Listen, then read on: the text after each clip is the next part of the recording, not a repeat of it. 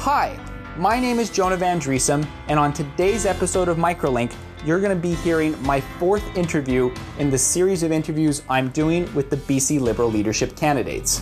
If you haven't checked out my interviews with Val Litwin, Ellis Ross, and Gavin Dew yet, you should make sure to go check those out after listening to this episode. These interviews are meant to focus on the needs of students across British Columbia and giving those who are trying to become our next premier the chance to respond to those concerns. On today's episode, I have independent conservative journalist Aaron Gunn, who many have already commented on my social media about his appearance. But let's dive right in because it's going to be a very interesting interview. Mr. Gunn, thank you so much for joining me. The question everyone wants to know when you undertake these sorts of things, because so few people run for office and way fewer people run for a party leadership in their life, is why? Why run? What is the thing that pushed you to do this? I think, to be honest, I'm just so disappointed with the direction of this province and this country right now. But maybe more importantly, as to why I'm running specifically, is during the last provincial election, I feel like a real alternative was not being articulated by anybody on the debate stage. To me, it was three parties that were all very similar to each other. I feel there's a lot of issues where there are important perspectives that aren't being addressed or aren't being spoken to or aren't being made. No one's giving voice to them. A huge number of taxpayers don't actually have a voice. So that's why I've considered jumping into this race, and think it's important that we have real debates about real issues. So the second question I have here is, if you want to do the things, have the conversations you want to have in the province of British Columbia, you need to win the next election. And my question to you is, on resume, on paper, Andrew Wilkinson kind of appeared as the perfect candidate, had all this experience, ticked all the boxes of what you would expect from a potential premier, but just could not connect in any real way with British Columbians. And obviously a terrible result came about for the BC Liberals. So what in your background, what in your life experiences not only makes you the most qualified of the potential candidates here to be premier, but also to win the next election? Well, I think you hit the nail on the head there in kind of your question, which is that what happened in the last election was Andrew Wilkinson didn't connect with anybody. So you need someone, first and foremost, that connects with people. I feel that, over the past couple of years, I've built up the largest social media following in BC, at least in the political space. And I think that is because I'm able to connect with people and talk about the issues that matter to them, not about the issues that matter to the media, or not about issues that matter to the little lawyer clique in downtown Vancouver, but the issues that matter to everyday people living in small towns and suburbs, working 9-to-5 jobs, raising families, stuck in commutes in the George Massey Tunnel or whatever the case may be. So that's what I think, is you need to be able to connect with people on the issues. And I think and part of that is actually talking about the issues that people care about. So that's what I think I've been doing. And that's what I think I do. And that's why I think we'll be very successful in this race and moving beyond it. Something that's come up a lot just with talking with students and even with your fellow candidates for the leadership is party candidates, and particularly just people not, once again, kind of in this issue of not feeling that they have a home in the BC Liberal Party. And Ellis Ross made the point to me that obviously the BC Liberal candidate ran a lot of great candidates in the last election, but they didn't win. And I've been thinking about this a lot in this terms of how do you recruit great candidates from a variety of backgrounds, and how do you make sure they win? So I guess that's my question to you. What type of team are you going to build as a leader of the BC Liberal Party? And why is that the winning team? Well, I think it almost goes back to your first question, which is that if you have a party right now, I feel that the BC Liberals almost stand for nothing. I think once you have a party that actually stands for a bold set of ideas, has an ambitious plan for the province, you will attract those kind of high caliber people that will become high caliber candidates, and they'll be from a wide array of backgrounds. And in addition to that, I think I'm always been a big supporter of empowering local EDAs, local riding associations, to elect the best people from their communities. I've always believed in a bottom-up approach, not a top-down approach. So I think I know last election there was a lot of candidates that were appointed, which also ticked off a lot of local members, as you might imagine that would do. So, but look, I think it's more importantly is that the brand is broken. It needs new ideas, new energy, rebranding, all this stuff you've heard 100 times. But it needs to be bold, and it needs to have a different alternative vision for the province. And if you do that and you present that, I think you will attract the right kind of high caliber candidates that you're talking about. But the things I've heard from sources, and frankly, even people who run, was they don't feel comfortable even openly supporting the party now, because it's been obviously kind of with controversies from the last election, mired with this image that is homophobic and sexist. And frankly, a lot of my fellow students who are kind of centrist, lean center right on economic issues and tend to vote BC Liberal couldn't vote BC Liberal in the last election. So my question to you there is, how do you fix that image of this party being bigoted and closed to people? Well, I don't think I would kind of dispute the notion that it is, or that a majority or a large number of people think that it is. I think that we got trapped into games being played by the media and got put on the defensive. Look, I think that it's got to be a big tent party. It's got to have people from all across the political spectrum on those social issues specifically that you mentioned. But look, I don't want to be throwing different members of the coalition under the bus. I feel like there's kind of a question underlying the question that you're talking about, and so I'll just answer that directly, which is that I don't think social conservatives should be thrown under the bus in the party. They're an important part of British Columbia and its history. That being said, everyone needs to respect everybody. And I mean, you mentioned some of the other different communities there, whether that's women, whether it's people from the LGBT community. So yeah, I think the party needs to be about respect and moving forward. But we also cannot allow, errant or old tweets, or the media or the NDP to go digging up old things and try to brand that party. This party is about making British Columbia better and stronger for everybody who lives here. It doesn't matter what religion you are. It doesn't matter what skin color you are, or sexual orientation. This needs to be about building a stronger British Columbia and not getting sidetracked by these identity politics games that are so often being played by our political opponents. Moving off all of the party politics kind of things and onto some real issues. These are questions that have come from BCIT students that I've reached out to, asked a number of groups that I'm just in to submit some questions. And the biggest one that came up was what I like to call kind of the unaffordability cycle of British Columbia, right? That people are going to school to get a job, but they're working as well, and they're not working at a job that pays them very well, so they can't afford school, they can't afford rent, they can't afford all these things they need, and it's just kind of a constant churn of how do I afford life?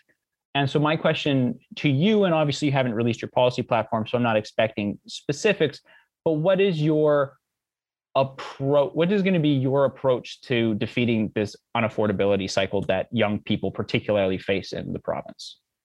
Sure. And just before I give you an answer to that, I wanted to go back and just add something to the previous one. And that is that it's just the point I was trying to make is that tolerance is a two-way street. So we need to be completely against any kind of hateful rhetoric on all sides.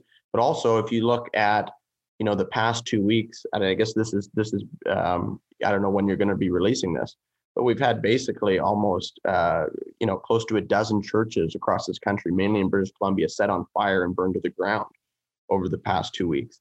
So there are issues all over the place, and I think it's a disservice right now to the public discourse to paint it one way or another. Now, to your question about unaffordability, which I think by far and away is the number one issue. This province has become a completely unaffordable place to live since I grew up here. That obviously housing gets a lot of the attention. ICBC rates are ridiculous. They've come down a little bit. But I mean, that whole monopoly is a complete disaster. Gas prices, we have the highest gas prices in all of North America. Again, at time of recording, I think it's over $1.70, close to $1.75. And then you have the housing prices, which is, you have situations where people grow up in these communities in Vancouver, in Victoria, they work hard, they pay their taxes, they get an education, and they're not able to afford homes in the communities that they grew up in. And I don't think that's right. I don't think that's fair. And I don't think that is some kind of reasonable expectation that we should all be forced to accept. I don't think that's right. Now, what you do with that, I think there's a couple things. There's a lot of stuff on the supply side that we can do. And then when it comes to some of these concerns on money laundering and people kind of house flipping and stuff, look, I've got no problem with people investing in the stock market and rolling the dice, but when it comes to the housing market and the housing industry, when you start messing around with that, you're messing with people's lives and the abilities of people to own homes. So I think there's lots of things that can be done there, and it needs to be priority number one by any government. The other big question, I think it also ties in a little bit to this affordability issue, is the doctor shortage with BC. Obviously, our healthcare system has been very much focused on fighting the pandemic, and that's putting incredible strain on it. And you're seeing, just because of just the insane amount of work that we've put on doctors and nurses, that many of them are now leaving the industry just because they are burnt out from it. But even before that, British Columbians, I believe the statistic was 1 in 5 didn't have access to a family doctor or a regular doctor. I mean, and there's just huge services gaps across British Columbia. So I'm curious what you would do as Premier to address that gap and attract talented individuals to the province and into the workforce. Yeah, I think there's two things. I think one, on the healthcare system as a whole, we've got a large centrally managed bureaucracy running our healthcare system. So it shouldn't be too surprising that there's shortages that keep cropping up in all sorts of different areas. So I think we need to be innovative. I think we need more choice, more competition. I think the false choice grant that's given between our system and the Americans is a wrong one. You can look at Europe. There's lots of systems that work a lot better and have been working a lot better over there. And I think what you mentioned, COVID, and I think COVID, I don't think people realize how badly our healthcare system performed during that, in the sense that, we did really well here in British Columbia with regard to managing case counts compared to, for example, the United States and many countries in Europe. And yet our hospitals were basically at capacity and overflowing and reaching, we did not have a ton of cases and a ton of hospitalizations, comparatively speaking. And yet our healthcare system was creaking under the weight. So I think that is part of that was showcasing the fact that we're running these hospitals of ours at 95% capacity, almost on a non-pandemic related time frame. So I think that needs to be dealt with. You mentioned doctors and nurses.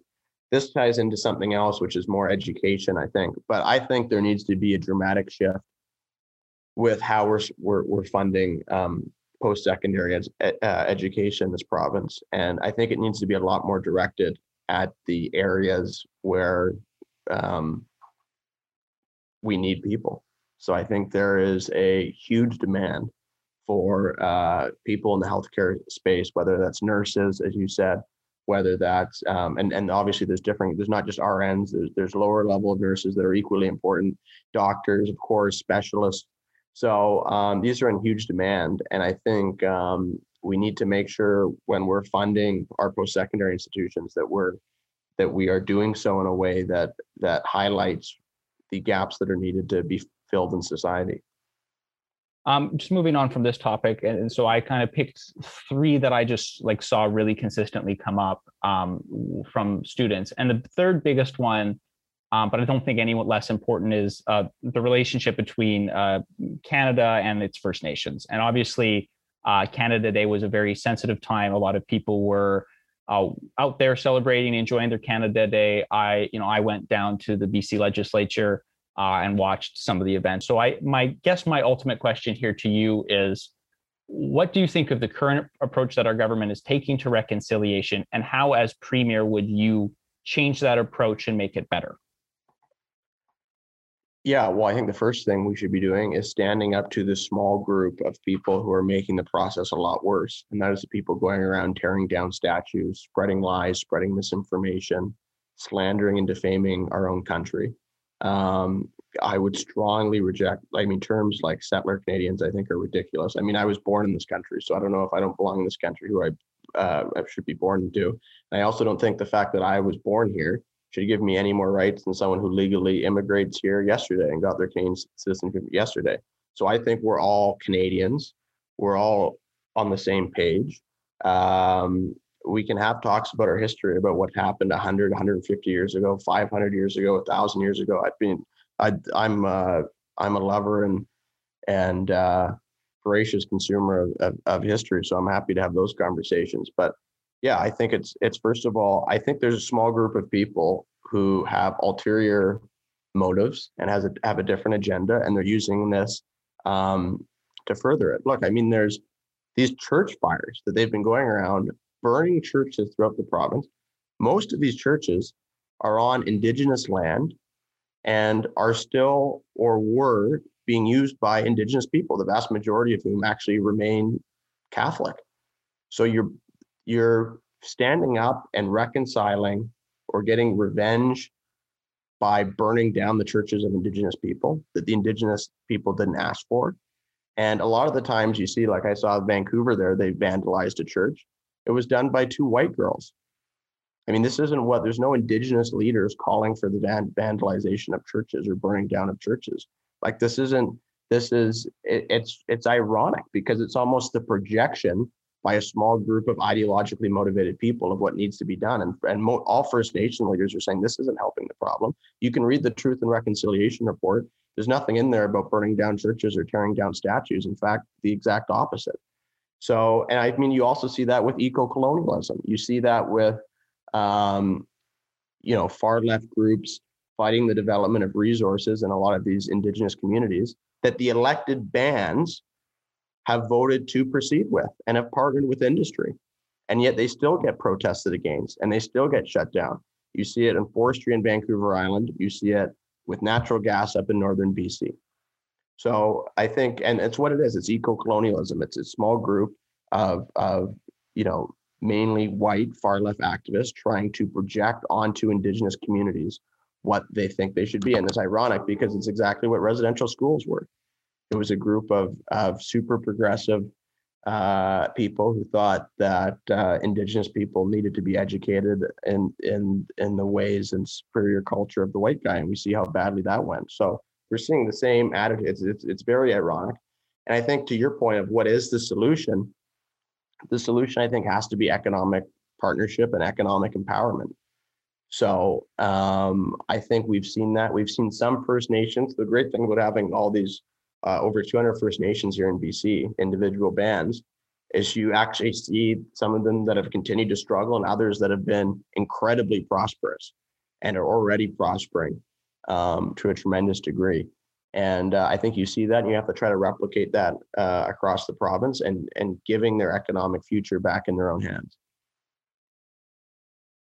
Moving on from that, and I'm more kind of a general question for you. Let's just throwing out a hypothetical here. You win the leadership, you win the next election, you're premier of British Columbia, and you're looking at what you're going to do. What are going to be your kind of top priorities, who you're putting into cabinet. So, week one in office, you're back in the legislature. What are the first few things that you would try to pass or try to do as premier? Well, we're getting a little ahead of ourselves. If we're planning my first week at premier here, I got to officially launch the leadership and then win the leadership and then consolidate the caucus and win a general election. But look, I think I kind of mentioned it before. I think the most important thing is for most people is unaffordability. And like most people want to not have to care about politics is how I view it. They want the government to basically stay out of their way as much as possible and have everything run smooth. So I think that's getting unaffordability under control, whether it's on gas prices, whether it's abolishing the ICBC monopoly, whether it is, getting housing prices to a point where they're stable and predictable, which I think are equally important. And then it's firing up the economy. It's getting our energy resources to market, which we failed to do. And it's, beginning, you mentioned first thing, healthcare and education. I think some of the reforms, common sense reforms there are going to take time. But, if it's unaffordability, if we're talking about the statues and some of the culture stuff, if we're talking about some of the lawlessness that's happened in Vancouver with some of these tent cities, we haven't really gotten to that. But overall, I'd say it's got to be about common sense and bringing back common sense. And I think, I live in Victoria, and I know a lot of people in Vancouver, obviously, and a lot of people just feel that there's not a lot of common sense around right now. There's not a lot of level-headed policy making. So I think that has to be priority one. And by the way, if you said one thing, I think it's to start the process of starting to rein in some of these city councils that have gone completely off the deep end. And that's something that's completely in the provincial government's purview. So that might have to be number one, although we'll see where we're at the time. So kind of my last question on specific issues, and then I'm going to kind of shift into our final focus on running the official opposition here. But obviously, kind of the big thing that everyone's been talking about right now, everyone's kind of been participating in, is BC's reopening plan. Obviously, as of Thursday, July the 1st, Canada Day, British Columbians, if they're vaccinated, have the option to not wear their mask indoors. Also, obviously, businesses have the right to still define their own mask policy. There's obviously been announcements within the new budget to support businesses. Obviously, we're going to talk about whether or not how effective those are. But from the reopening plan you've seen so far, what are your thoughts on it, and how, if you were in charge of it, would you have refocused it or changed it? Look, one of the big things I would say in general, we didn't get into this very much. I didn't mention it before, but I think what's really important for what people want out of their politicians now is authenticity. And part of authenticity, I think, is also, if you see something that's going relatively well, you say that you think things are going pretty well. Look, with the reopening in British Columbia and with the management of most of the pandemic, I think we've probably been best in the country. I probably would have opened some things maybe 2-3 weeks earlier or something, where it became clear to me that the vaccines were working and we were on our way out of this.